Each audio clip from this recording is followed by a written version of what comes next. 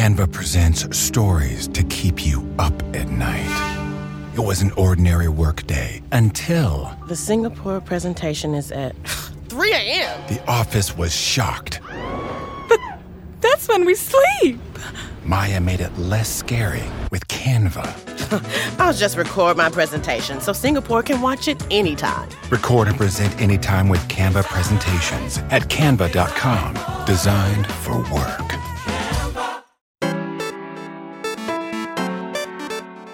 Hi, Daniel. We are back today with another episode of the Eater Upsell. I'm very much looking forward to the interview that we recorded with Ruth Reichel, former editor-in-chief of Gourmet magazine. Ruth came in to talk about her new memoir, Save Me the Plums, a book where she goes into her history as the editor of Gourmet, one of the biggest food publications in the history of the entire planet. Right? That is right. Yeah. I'm a big fan of her memoirs, but this one I think especially spoke to me because I've been covering food and food media for so long, and Gourmet was such an important part of my upbringing. And I just love it when she throws in some good gossip about Condé Nast, about her rivalry with Epicurious, what it was like to go from being the New York Times restaurant critic, which was a very prominent job, to an even more prominent job and get paid 7 times the amount she was getting paid before. 7X. 7X your critic salary. Silicon Valley would be really happy. Yeah. She moved to Berkeley when she was really young. She wrote a cookbook at the age of 21. Yep.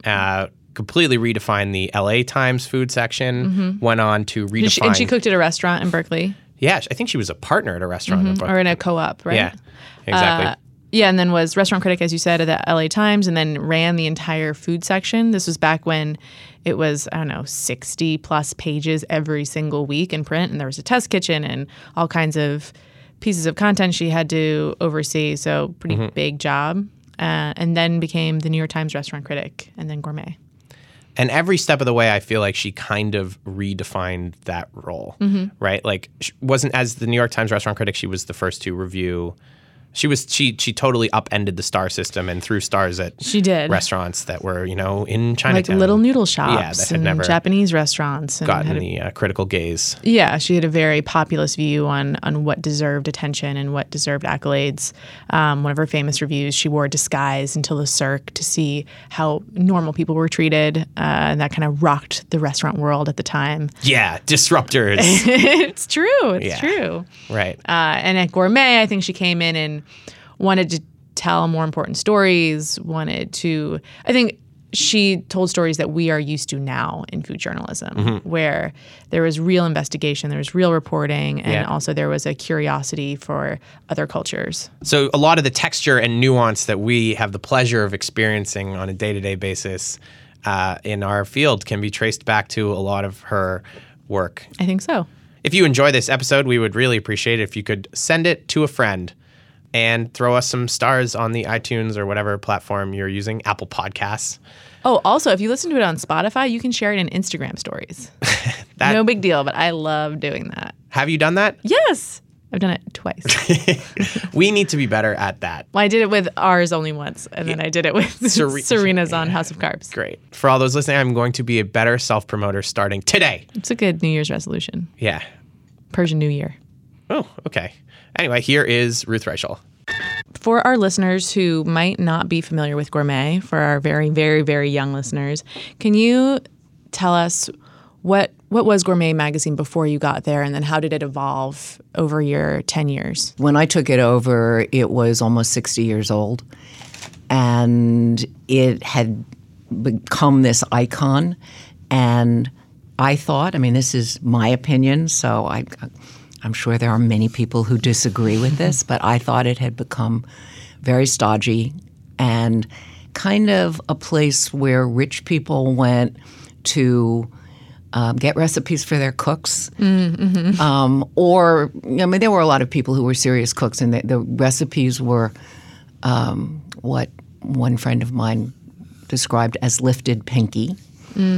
And to take vacation, to plan their vacations to resorts.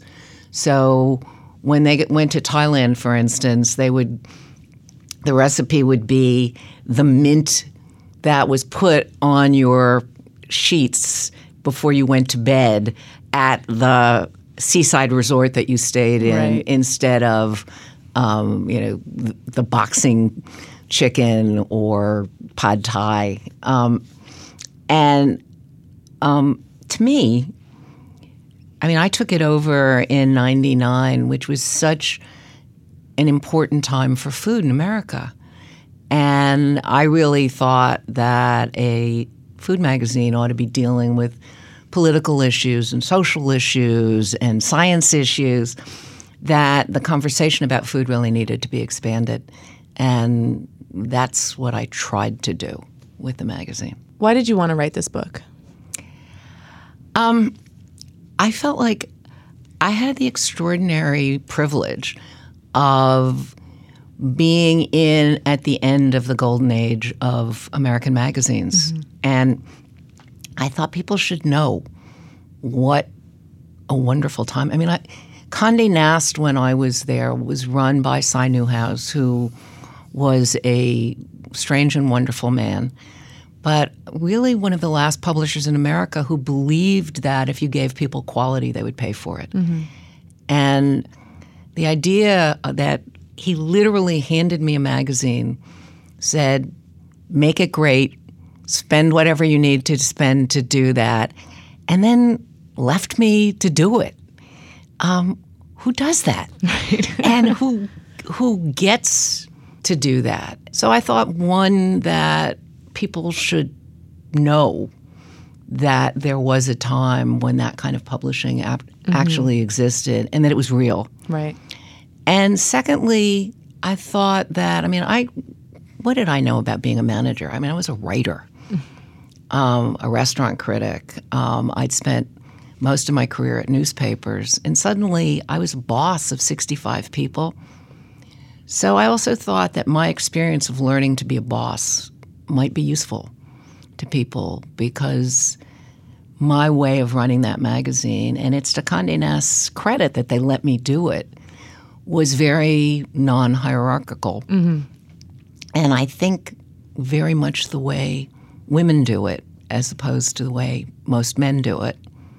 And I thought that was useful. And then I also thought that, my experience as a working mother, which is difficult, might be useful to people. And it's a big part of the book too. And it was an important thing for me. I mean, I loved being a mother and I loved my work, and those things shouldn't be in conflict, but in America today, they are. Right.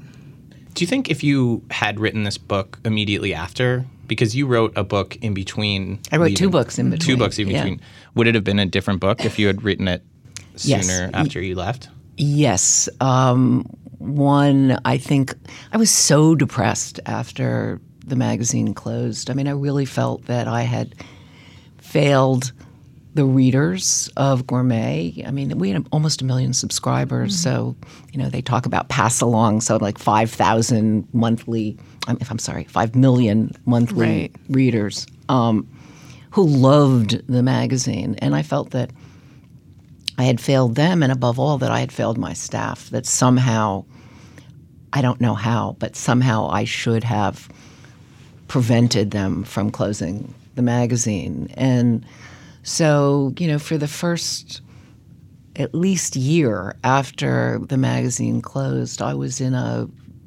not a great space. And it would have been a much less celebratory book.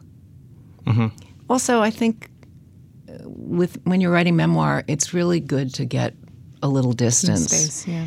And, so, a lot of this book is sort of where food was in 1999 when I took it over. And I needed a little distance to see how far the impact would be. Yeah. Everything has come since then. I mean, it's really, it's such a different time now. How soon was it after it folded? Do you feel like other publications started picking up the slack of what you were doing there, or have they never? I don't think that the Epicurean magazines have done that at all, which makes me sad. But definitely what happened was mainstream publications pretty quickly started seeing that there was a space for really serious food journalism, for investigative journalism. It's still extraordinary to me. In 2006, I gave a speech to the Editorial Writers of America, and so it's like, the editorial people who run the editorial pages of every newspaper in America. And I did this 20-minute plea. Please cover food. These are the issues that you should be thinking about. And at that time, they were shocked. They didn't know about confinement animal facilities. I mean, I gave a lecture at Yale in probably that same year, or maybe the year before, again, where I was talking about the devastation of the oceans and, all the problems with antibiotics and pesticides, and nobody knew those things. I mean, it's very hard to realize how recently all of the many problems of our very broken food system have become part of the public conversation. But I think after Gourmet closed, I mean, I don't think it was because Gourmet closed, but I think it just started, Michael Pollan had written his book, and, people started understanding that sugar was a problem. And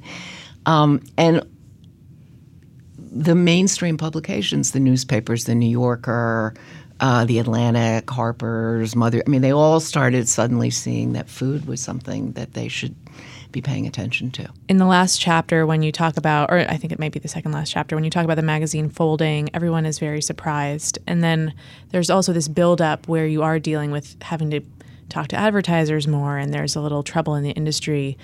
If you look back on that time, was it a huge shock to you? Did you feel this coming? I thought I would get fired. I did not in a million years imagine that they would fold Gourmet. The renewals were incredible. And it was also because the magazine had meant so much to me since I was a little girl. Right, it seemed impossible. I just couldn't imagine a world without Gourmet. And, the truth is that I still don't understand what possessed them to do that. There's literally not a day that has passed since, and it's 10 years now, almost 10 years, that someone doesn't come up to me and say, I can't tell you how much I miss that magazine. And to throw that away, that kind of connection that the magazine had with the public, right? It's unfathomable to me. Well, and these days you see companies like Condé Nast selling magazines to other owners, and you even see people buying them. Like there is a market for that. Do you think people that just didn't exist back then? People called me and said, can you connect me to Cy Newhouse? I'd like to buy Gourmet. He wouldn't sell it. Did you ever find out why? I think he thought that at some point he would bring it back. He had brought back, Vanity Fair had been gone for a while. I mean, there are a number of magazines that he brought back. And I think he thought, I know he loved the magazine. And I think he thought at some point he'd bring it back. Was it surprising to you that it wasn't the other food publication that was Bon Appetit? Yes, frankly. Yeah. And I think I wasn't the only one who was surprised. But also I knew that they had not been hit as hard as we had been hit. The strategy for Gourmet in terms of ad sales had always been that we went for luxury ads. And Bon Appetit, even though our demographics were exactly the same, really, they had always accepted, a lot of the kind of ads we didn't. That the advertising strategy for Gourmet was you can't have Tiffany's and Campbell's soup. I see. And so we're going to go for, the high-end luxury ads, and that meant rejecting the packaged goods. So, and then if that market goes away, then you're in trouble. And yes, and so if in a recession, if Tiffany's suddenly decides they're only going to spend half as much money on advertising this year. Are they going to cut Vogue or Gourmet? I mean, and that was our situation across the board. So in terms of like a reverence to the magazine, you could make the case that it was actually a respect thing, that the powers that be would rather not advertise Campbell Soup and just fold the whole thing than take ads that they didn't feel comfortable Well, no, with. at that point there were. I mean, in the recession, you can't pivot that quickly and say, okay, now. I mean, our biggest advertising categories were automotive, banking, beauty, travel, high-end appliances, and virtually that whole market was hit. The specificity in which you detail like Vikings' inability to spend money on ads because they weren't building big buildings anymore is crazy. It's like wild, and you don't really think about the fact that, okay, maybe you won't buy a stove today, and that's going to hurt them, but not that much. But if they're going to put 5,000 stoves into a building, suddenly you go, oh, that market vanishes, you're in trouble. Yeah, and I think I was covering the restaurant industry back then, and you started seeing it in restaurants. You started seeing restaurants closing. You started seeing, restaurants cutting prices. Like Thomas Keller started serving a menu out in the salon. But I never thought it would happen, that anything would affect Gourmet. I never thought about the trickle-down effect of people just spending less money on their homewares. Yeah, well, and I mean, I still think that, Gourmet was profitable for 67 of its 69 years. I mean, doesn't that mean that you get a pass? Right. Can we just float by with Vogue's revenues for this one? Can you talk a little bit about how I think people wouldn't have any – I certainly wouldn't have any idea of like how lavish the role of an editor was back then. I think, after Graydon Carter and Anna Wintour, like will we have another person who is like that, who is – I think those days have gone forever. Yeah. That you get a clothing allowance. I mean, virtually Condé Nast paid for everything. Well, there's a turning point in the book where you accept the driver. Yes. Because you're someone who takes the subway everywhere. I don't want to sit in traffic, blah, blah, blah. And then you kind of give in and accept this driver. And it's like you accepting this lifestyle and this new, this new life that you're in. Well, it was kind of like, okay, I know I'm just a visitor in this world, but maybe I should enjoy it while I'm here after a couple of years of saying, no, I don't take cars. No, I don't want to be that person. And suddenly it was like, it's not going to last forever. But it was, I mean, also, I kind of fell in love with Mustafa. Your driver. The driver. I mean, my whole family just loved him. My husband loved him. He's just a wonderful man. And he sort of said, but you're taking money out of – if you don't take cars. Right, then I don't have a job. You're not giving me work. And that sort of made sense to me that, I should – yeah, I can give him work. Yeah, but it did seem like heady days for Condé Nast, especially. Like in Tina Brown's memoir, which documents the years right before I think you got there. Right. It's very similar, where she has a clothing allowance and a driver and is just out all the time. And you're like, oh my God, like we don't even have offices here. Yeah, and and I had never had an office, right? Amanda, you have a little plant. I do have a plant. I have a desk plant. And my office was enormous. It was huge. I had my own private bathroom. I mean, it was stunning to me. And, and I had a secretary. I mean, I'd never had any of these things before. Well, and in the book you say your salary was like 7 times what you were making at the New York Times as a restaurant critic, which is just crazy to me. Yeah, well, and I literally didn't know people made that kind of money. I mean, when I was first considering the job and, I said to my agent, I mean, I don't want to go work at Condé Nast. And and besides, what could they pay? What, twice what I'm making now? And Kathy said, Ruth, I think you're looking at a major multiple. She's like, you'll have enough money to bribe your kids' way into college. If only. So you think those days are totally done? We're never going to see Lux editors anymore? I think those days are over. And I also think it was very much a function of Cy Newhouse, who really, I think one way he kept people, was he made it he made working there so luxurious that people rarely quit. And one of the, I think, more interesting chapters to someone who comes up in the digital space is going to be the one about Epicurious and Gourmet's relationship to Epicurious. Can you talk about how that came to be? You know, when I was writing that chapter, I honestly couldn't. I thought this can't have been true, and I kept calling, you know, all the people I worked with and said, "This didn't really happen, right?"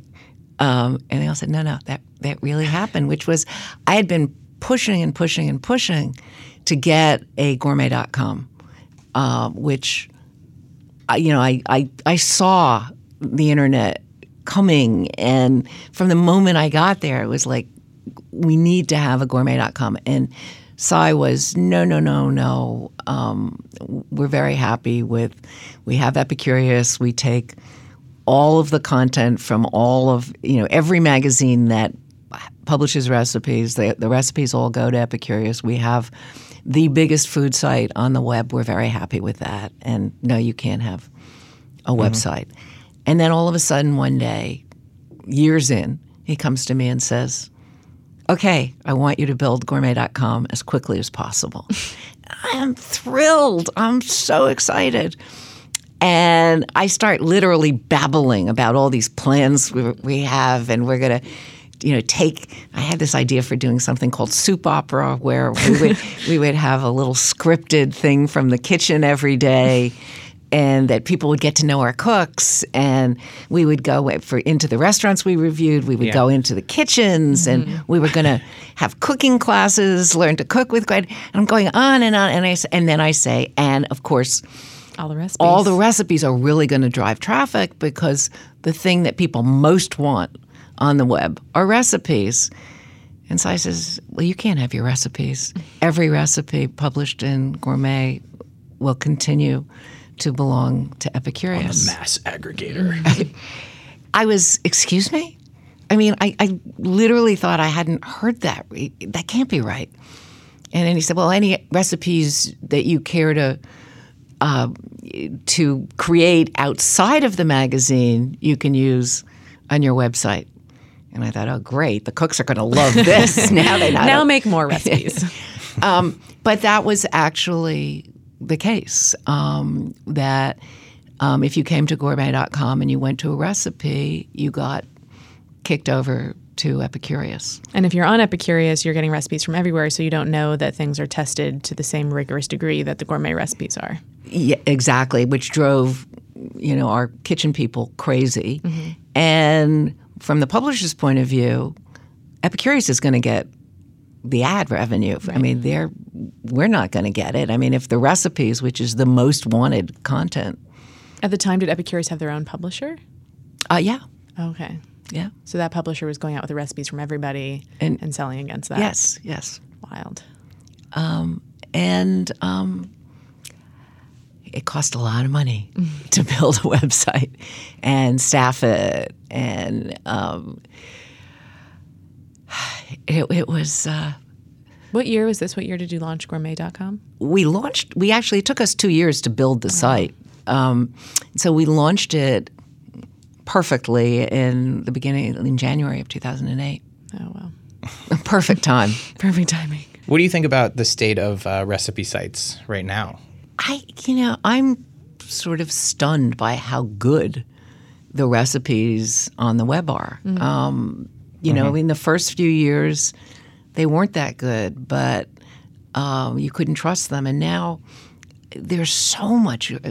There's so much great content, period, on the web. I mean, you guys are doing like really serious journalism, which none of us would ever have predicted in the beginning. Me neither. And really, driving a conversation, which is really important. And, the people who put recipes on the web have understood that if they want return traffic, the recipes better work. And they work, and people are thinking of innovative ways to do them. And the video content has gotten really good. And I think it's a struggle if you're a magazine. I mean, it would be interesting to me today to think about what is the function of a magazine? Aren't the recipes on the web in some ways more useful to people? They can see them, they can see it being constructed. So what is it that an Epicurean magazine should be today? And I think it's very different. Bring? Yes. Yeah. What can you do that the web can't do? And I think magazine editors are struggling with that very much. Do you still pick up the food magazines in print? Sometimes. And I think related question is just like, what would your magazine be if you could start from scratch right now? I don't know. I mean, I feel like as I go off on this book tour, I better start thinking about that because I imagine you're not the only one who's going to ask me that. Well, I feel like you're always talking about issues with farming and sustainability, and I think those issues continue to be a problem. And I would certainly do that, but you can't hit people over the head with it. Yeah. You can't turn into Mother Jones. People go to Mother Jones to read that, and you have to be very judicious about how much you put in. I mean, people don't want to read that farm workers are slaves every month. Every day, yeah.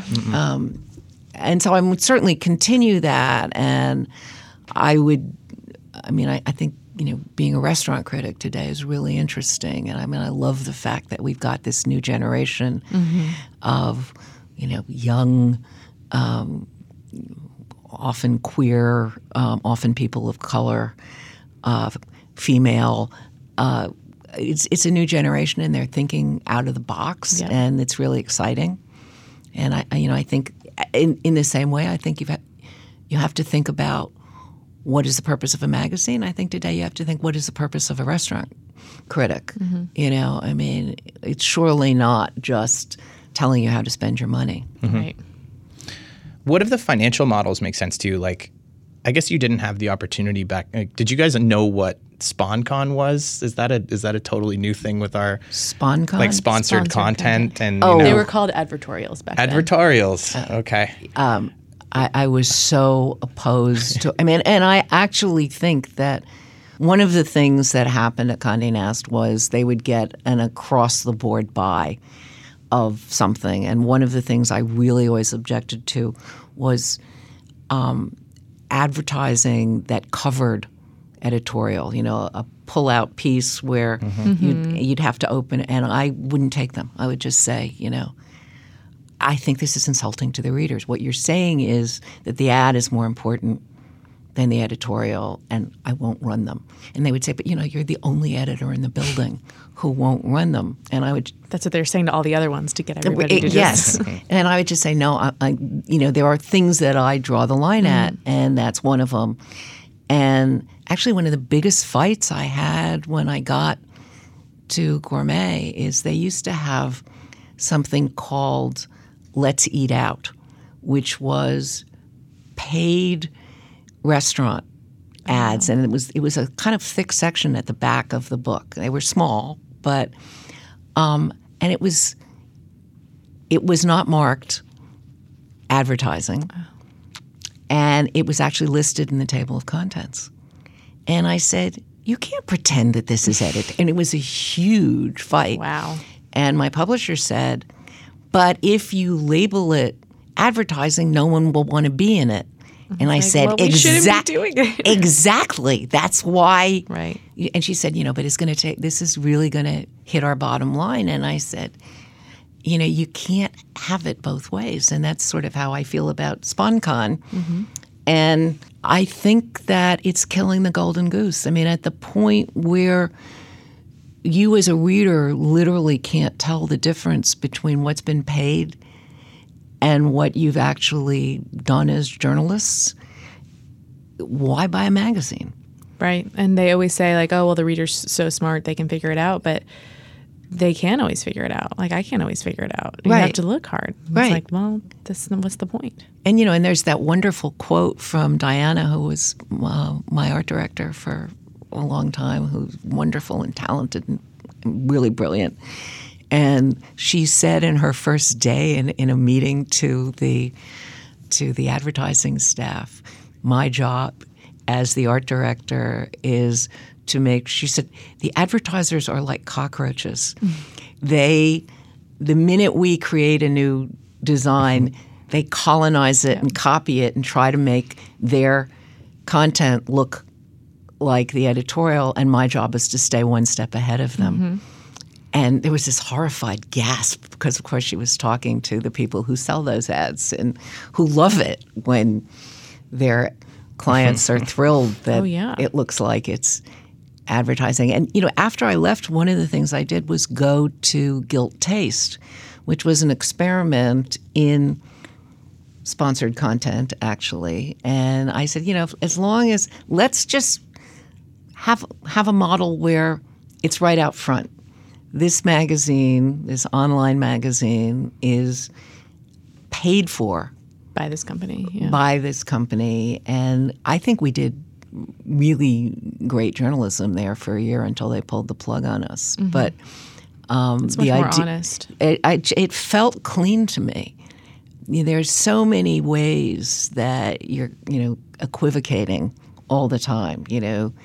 You put that expensive watch on the chef you're shooting, and then the advertiser buys a page. God, I didn't even think of that. Wow.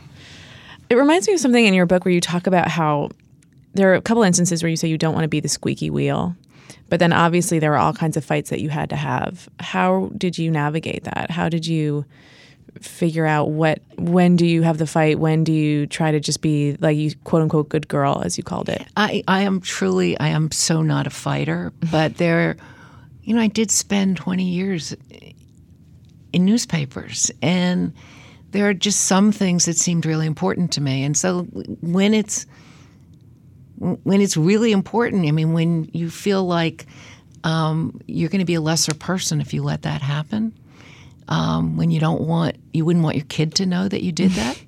That's sort of where you draw the line, that if I would actually think, what if Nick knew that I had done this, would he be ashamed of me? Wow.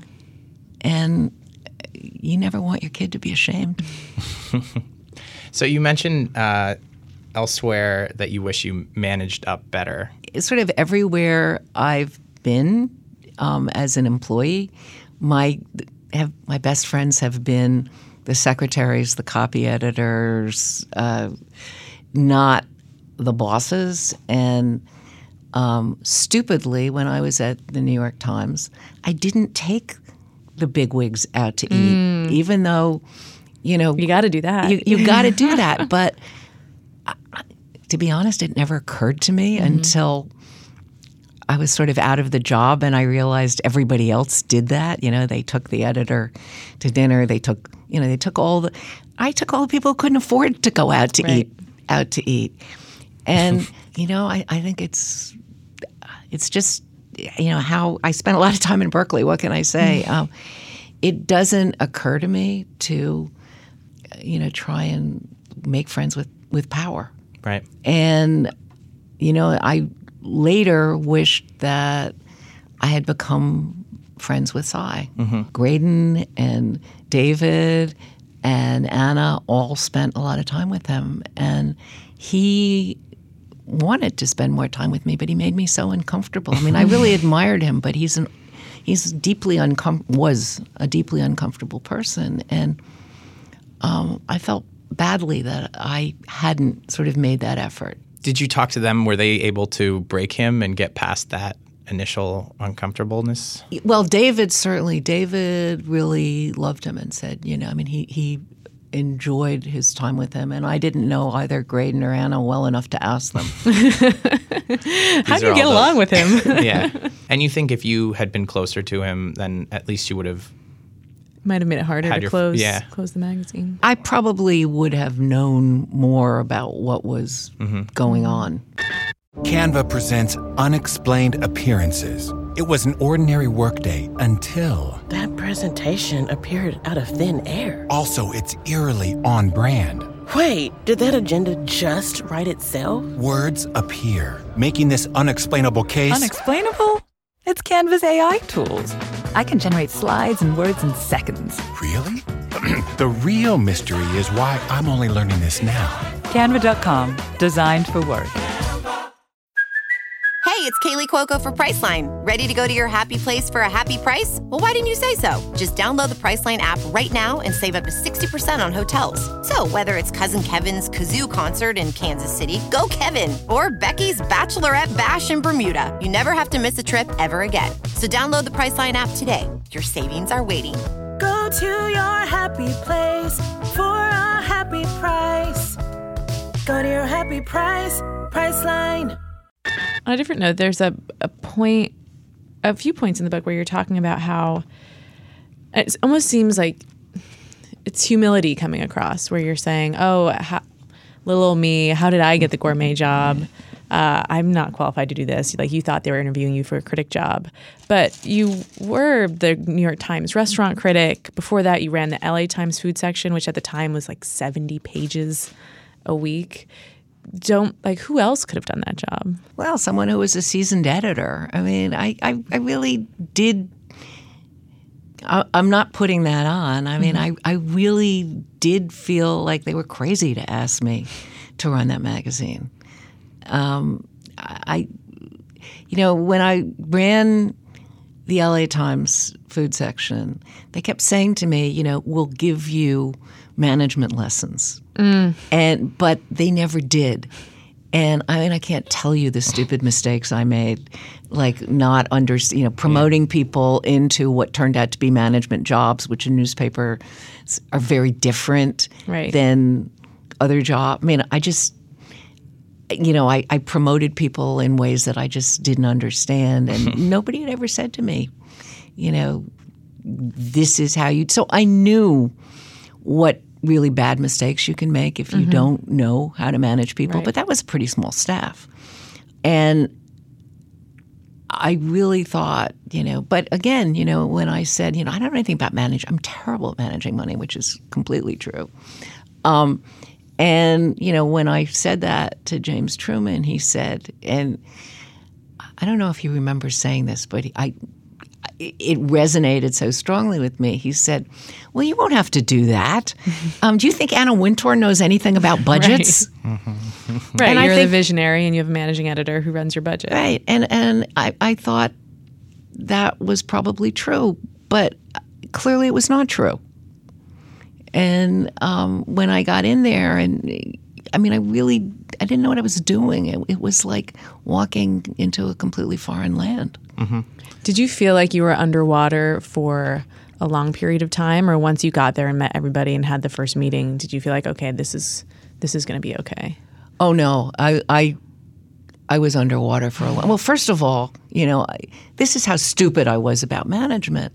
I negotiated when I finally agreed that I would do the job. It was January, and I said, I'm going to stay at the New York Times through the end of March because I don't want to just walk out and leave them with no critic.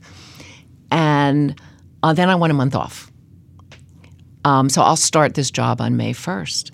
And so after the announcement gets made, Cy says, will you come into the offices and meet the staff? And I said, well, why? I'm not starting there till May 1st. What's the point of going in? And he said, no, you really have to come meet the staff. And I go in and I meet the staff. And for the first time, it hits me that these people are terrified. Of course they're terrified. None of them knows if they have a job. Mm-hmm. And I just thought, I can't just walk out of here and say, see you in 3 months. Like, there goes my month's vacation. And so I said, I'll come in every day. And so for 2 months, I went to the New York Times every day, and I went to Gourmet every day, and then I had to do book tour on top of it. And so I was I had no idea what was going on in the magazine. I really didn't. I would sort of wander around in this fog.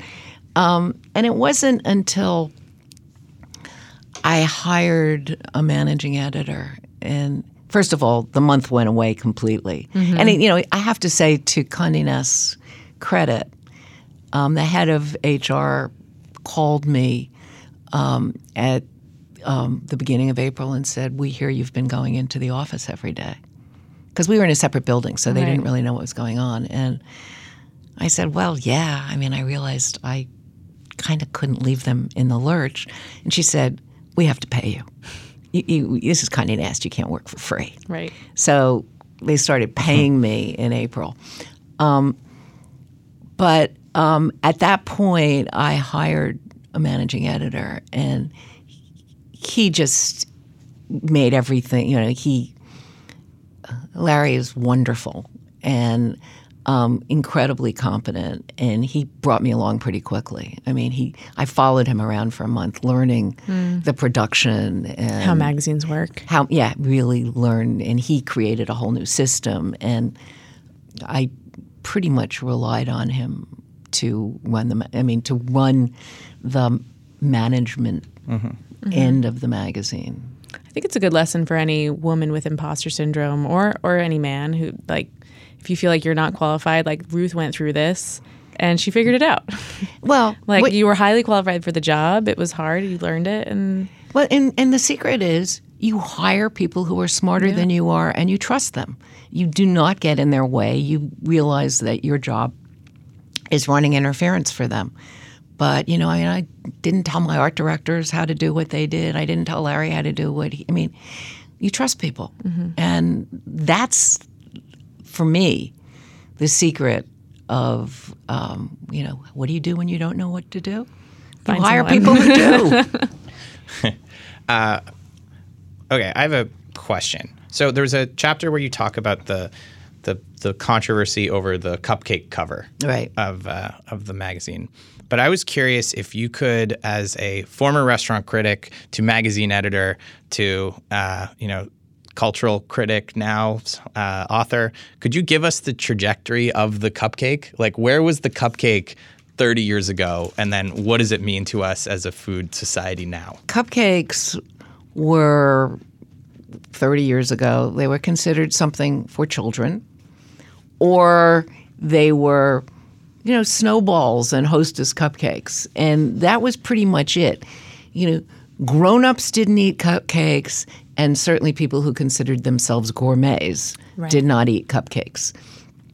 And so we did this children's cake. And it was a brilliant idea that Gina Marie had, that what if I made a birthday cake and then I put little cupcakes around the top, and then the kids could each have a cupcake. It's the right size for them. And then the parents can eat the cake. And it was beautiful. We put it on the cover. And people started writing unbelievable letters. How dare you put a cupcake on the cover? One woman actually said, I found this so disgusting I had to tear off the cover and throw it away so I didn't have to look at it. And now, granted, I fanned the flames because we kept running those letters. And the more we ran them, the more came in. And then people would defend the cupcake. But right around that time, the cupcake stores started opening, the Magnolia. The Magnolia. And there were a bunch of them. And people were, sort of grown-ups were going off to eat these beautiful little cupcakes. But I think that for the people who considered themselves the elite eaters, it was a sign of how populist the whole notion of eating had become. And it was as if we had put a taco truck on the cover. It was a sign that food trends were coming up instead of going down, which is exactly what happened with fashion, right? For years, poor people copied what couture was doing, and then suddenly couture was copying what poor people were doing. And for the world of food in the early days of gourmet, so we're talking about 1941, the people who considered themselves gourmets were mostly fat, rich old white men. I mean, that James Beard. There are lots of, but and the magazine was actually in the early days, it was filled with ads for liquor and hunting gear. Because that's who the audience was, I mean, the history of American food magazines is really interesting because, Bon App starts in the 50s, and it all has to do with, converting war machines into food machines and ammunition into fertilizer and persuading women to get out of the factories that they had been running very happily for years and go back into the kitchen. And suddenly, food magazines are now for homemakers. And Gourmet was slow to adapt that, actually. But eventually they sort of realized that the people who cooked had changed. But the magazine was still very much aimed at the elite. Mm-hmm. And so the cupcake became this symbol of this is not an elite magazine anymore. And the people who thought that they owned the notion of fine food they got scared. I mean, it's a lot like what's happened in politics, right? Mm-hmm. They just got scared. They saw something being taken away from them. Wait a minute, this used to be ours. Who are these kids who think that they can make fancy cupcakes? Cupcakes aren't fancy. Who are these people who think that, we want to eat Korean tacos and that's fine food? So for me, it was very much, it took me a while to understand what was going on, but when I did, it was exactly emblematic of what was happening in food, which was that food was becoming popular culture. And for us at Gourmet, that cupcake exemplified that it had never been popular culture. When I was just out of college, had no money, living in a loft on the Lower East Side, we didn't go out to eat. What little money we had, we spent on movies, books, going to museums. Eating out was not. It was not the event. It just wasn't. We couldn't afford it, and we didn't think we could afford it. Today, if you're just out of college, you go out to eat. It's just part of what you put in your budget. It's unthinkable that you wouldn't, because the role of restaurants and eating and food has changed dramatically in American culture over the last 50 years. And the people who had owned restaurants didn't like what was happening. Suddenly white tablecloth restaurants weren't the best restaurants. And people didn't dress up to go out.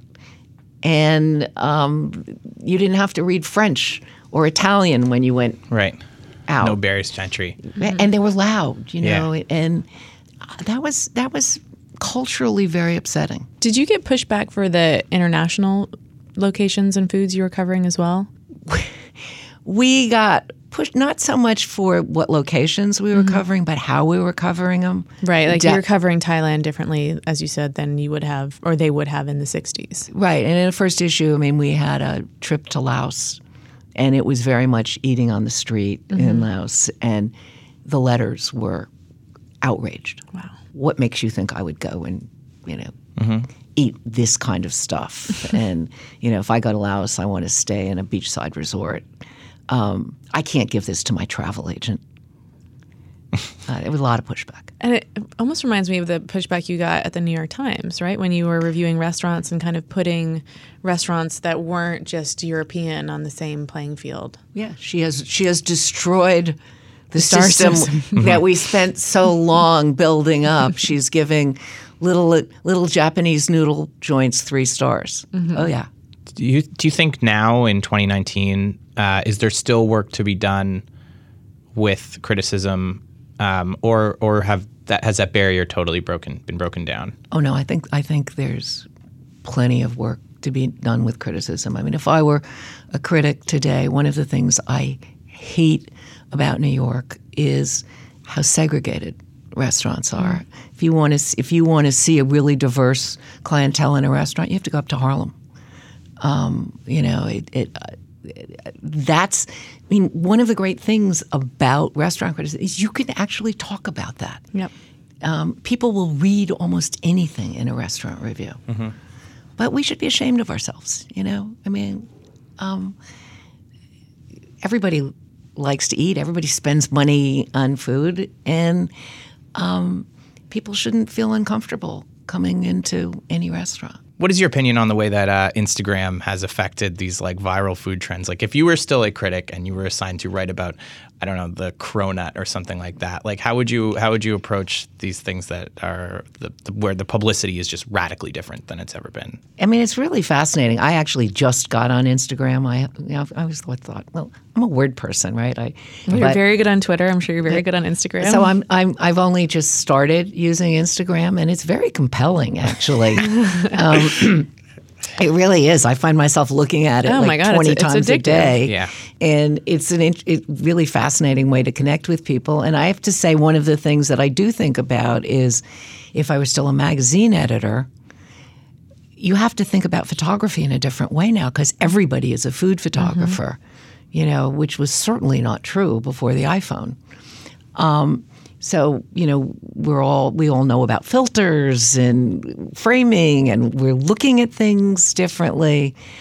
I truly am a populist, so I kind of love all of these crowdsourced things. I mean, I love the idea that somebody discovers a cronut and it goes viral, not because, somebody who was paid to write about it put it on Eater or, in a magazine or in the newspaper, but because, some person went and said, this is the most delicious thing I ever ate in my life. Right. And hundreds of people followed that. I mean, I kind of love it.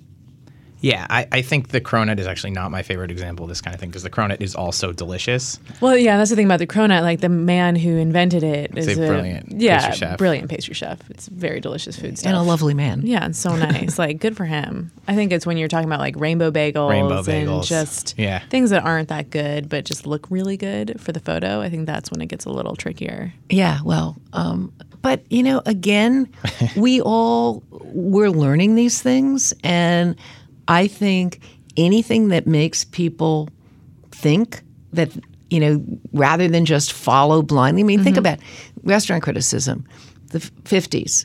Craig Claiborne was the only voice in the room, right? So if he said a restaurant was great, everybody went there. Today, you've got like a million voices, right? And so people have to make up their own minds. I don't think anybody blindly follows anybody anymore. I mean, I think we're learning. It reminds me very much of my father, who was German, said that his father read 8 newspapers every day.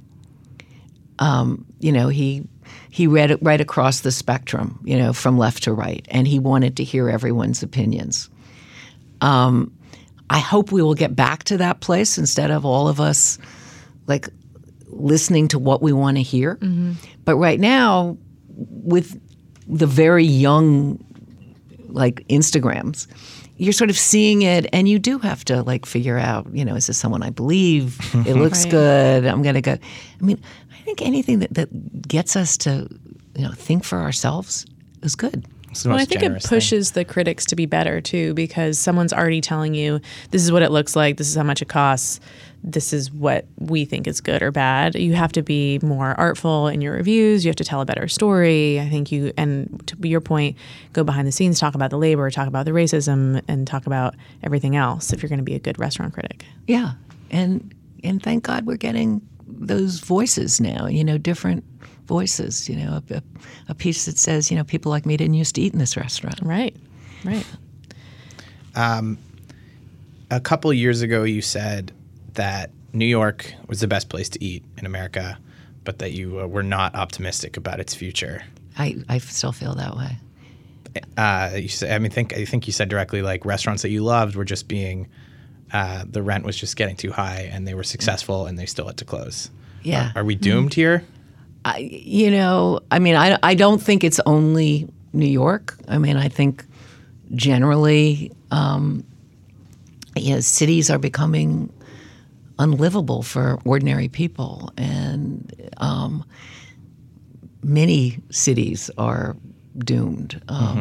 But when Anita Lowe closed, here was a restaurant that was really good, run by a really talented woman, staff who liked her. full Right. all the time. And if that doesn't work as I mean, not in the fanciest location. It is now almost. Yeah. What does that mean if that's not sustainable anymore? And, are we doomed to fast food? Because that's where you make the money. Well, and talking to our editors around the country, you see this as a growing trend in some cities more than others, that the investors are going for restaurants that are super safe. And so any chance you have for more small, creative places is kind of going out the window. And there's that. There's rents. Mm-hmm. There's the fact that the dishwashers can't afford to live in the city. I was born in New York. I hate the Disneyfication of this city. You're going to the Hudson Yards opening tonight. What are you expecting? Well, I want to see it, but I hate the idea that we're about to have a gated community, essentially a gated community, in the middle of the city that is going to be the kind of place that people never have to leave. Right. I mean, one of the great things about New York is that we're constantly bumping up against each other, and it's what I love about the subway. Right? You get on the subway and you see everyone, and the idea that the people who live there aren't going to have to ever move out of that space. It's horrifying. Yeah. Yeah. So, but I want to see it. Yeah, I mean, I think we all want to see it, and we're all slightly horrified by the concept of it. Is it hard for you to enjoy those things? I mean, we wrote, Megan McCarran wrote something that the scariest thing for her in encountering these kinds of food halls or luxe malls was that the people who were curating often got the thing right. That is the gym I like. That is the restaurant I like. I do love Momofuku. I do love Milk Bar. It's like these grand high powers of enormous wealth are scaring us a little bit with their, precise choices. Well, but here's the thing about those choices. They may be right for right now. Probably not for 2 years from now. Right. And are they going to keep up? There's a certain... Oh, you can't fake it. You can't. And people change. And their tastes change. And they're changing all the time. And, next year there'll be a better piece of gym equipment. And I think it's not always... So it's curated for this moment. I mean, I haven't seen it, so I have no idea. But, is it going to be curated for down the road? Right. And, one of the things that's so great about New York is, you can go. I mean, on my way here, I passed Ruts and Daughters and Katz's, and you think, these are places that have lasted for 100 years. New Yorkers have been going to them for 100 years. I mean, are people going to be going to the places in Hudson Yards for 100 years? No, but if we ever enter a post-apocalyptic society, the weird upside-down honeycomb structure at Hudson Yards is definitely where I'm going to hang out and scout the rest of the city. I think they have their own cell network too. They do. Yeah. And electricity network. So if we all lose, I think if something power, Jesus, if something really happened in the city, I bet the whole thing would just cocoon and it would just protect everyone inside and blast off to Mars or something like that. I'm fascinated by this. So on 9/11, you think it just would have? Yeah, I think maybe it would have just closed up. No one in, no one in, no one out. Hudson Yards on lockdown. Yeah. It would have been like that thing that Reagan was going to do. Yes. Yeah. So I guess the only question is then, what's next? What after this book tour?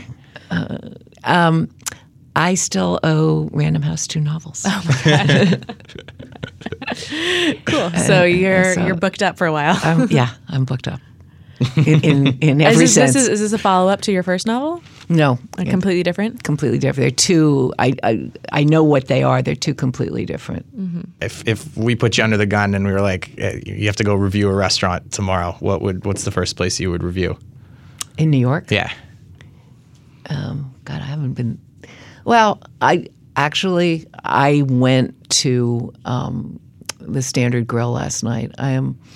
I am a fan of Rocco DiSpirito. All right, Rocco's back. He's back. It makes me so Can you happy. tell us who Rocco is? He was Ruth can probably explain it a little better, but he was such a big deal. Yeah. Like, I heard it. God, when did he go off the scene? Like 15 years ago or 10 years ago? He still had Union Pacific when I started at Gourmet, and he's a really talented chef. And then he did a TV show. He did the worst TV show called The It was Restaurant. horrible. It was in the early days of reality TV, and it wasn't very good. It's a really comfortable restaurant, and the food was delicious last night. He was there? Yeah, he's not only he's working the line. He's not expediting. He's actually cooking on the line. And Wow. What we had was really delicious. Well, Ruth Reichl, thank you so much for coming on the show. This was fun. I mean, it was really fun. Please be sure to pre-order Ruth Reichl's new book, Save Me the Plums. It drops April 2nd everywhere. And don't forget to rate the show on iTunes or whatever podcast platform you use. Send it to a friend if you liked it. And come back next week for something totally different.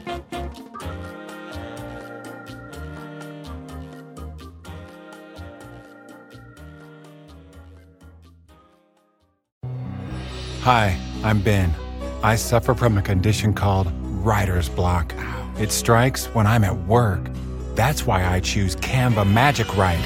It works fast, generating text in seconds, thanks to AI. Common side effects include increased productivity, compliments from coworkers, feelings of satisfaction. Now I can say bye-bye to writer's block.